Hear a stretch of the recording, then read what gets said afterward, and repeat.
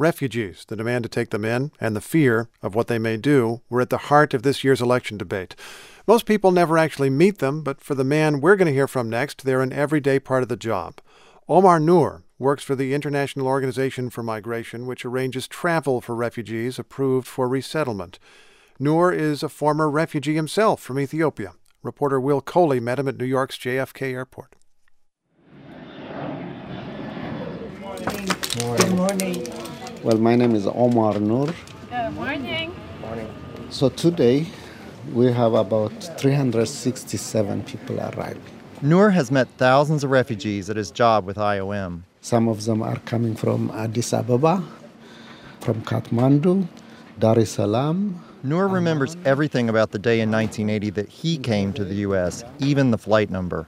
On TWA Airlines 881, somewhere around 5:20.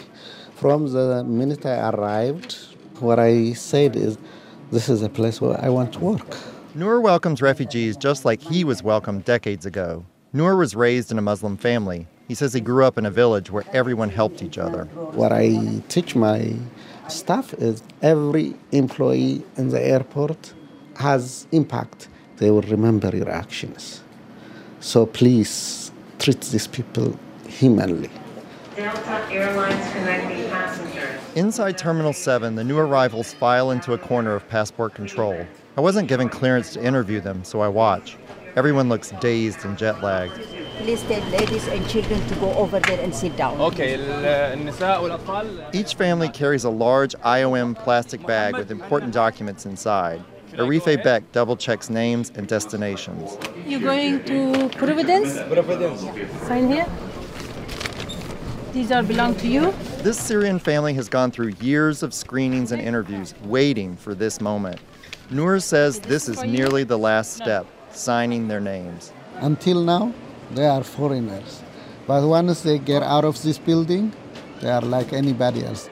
In the arrivals area, IOM helps refugees with connecting flights or van shuttles. Now that they're in the U.S., refugees must eventually pay back IOM for their plane tickets. Noor started a charity in his free time, rescuing unclaimed strollers from lost and found and giving them to arriving families. When I give them the baby strollers, they think, no, here is America. Really, America is a land of opportunities. It starts there, you know. Noor knows refugee arrivals will never forget when they arrived. I see every day myself in their shoes. Next year, Noor and his team plan to meet 35,000 refugees traveling through JFK. For NPR News, I'm Will Coley in Queens, New York.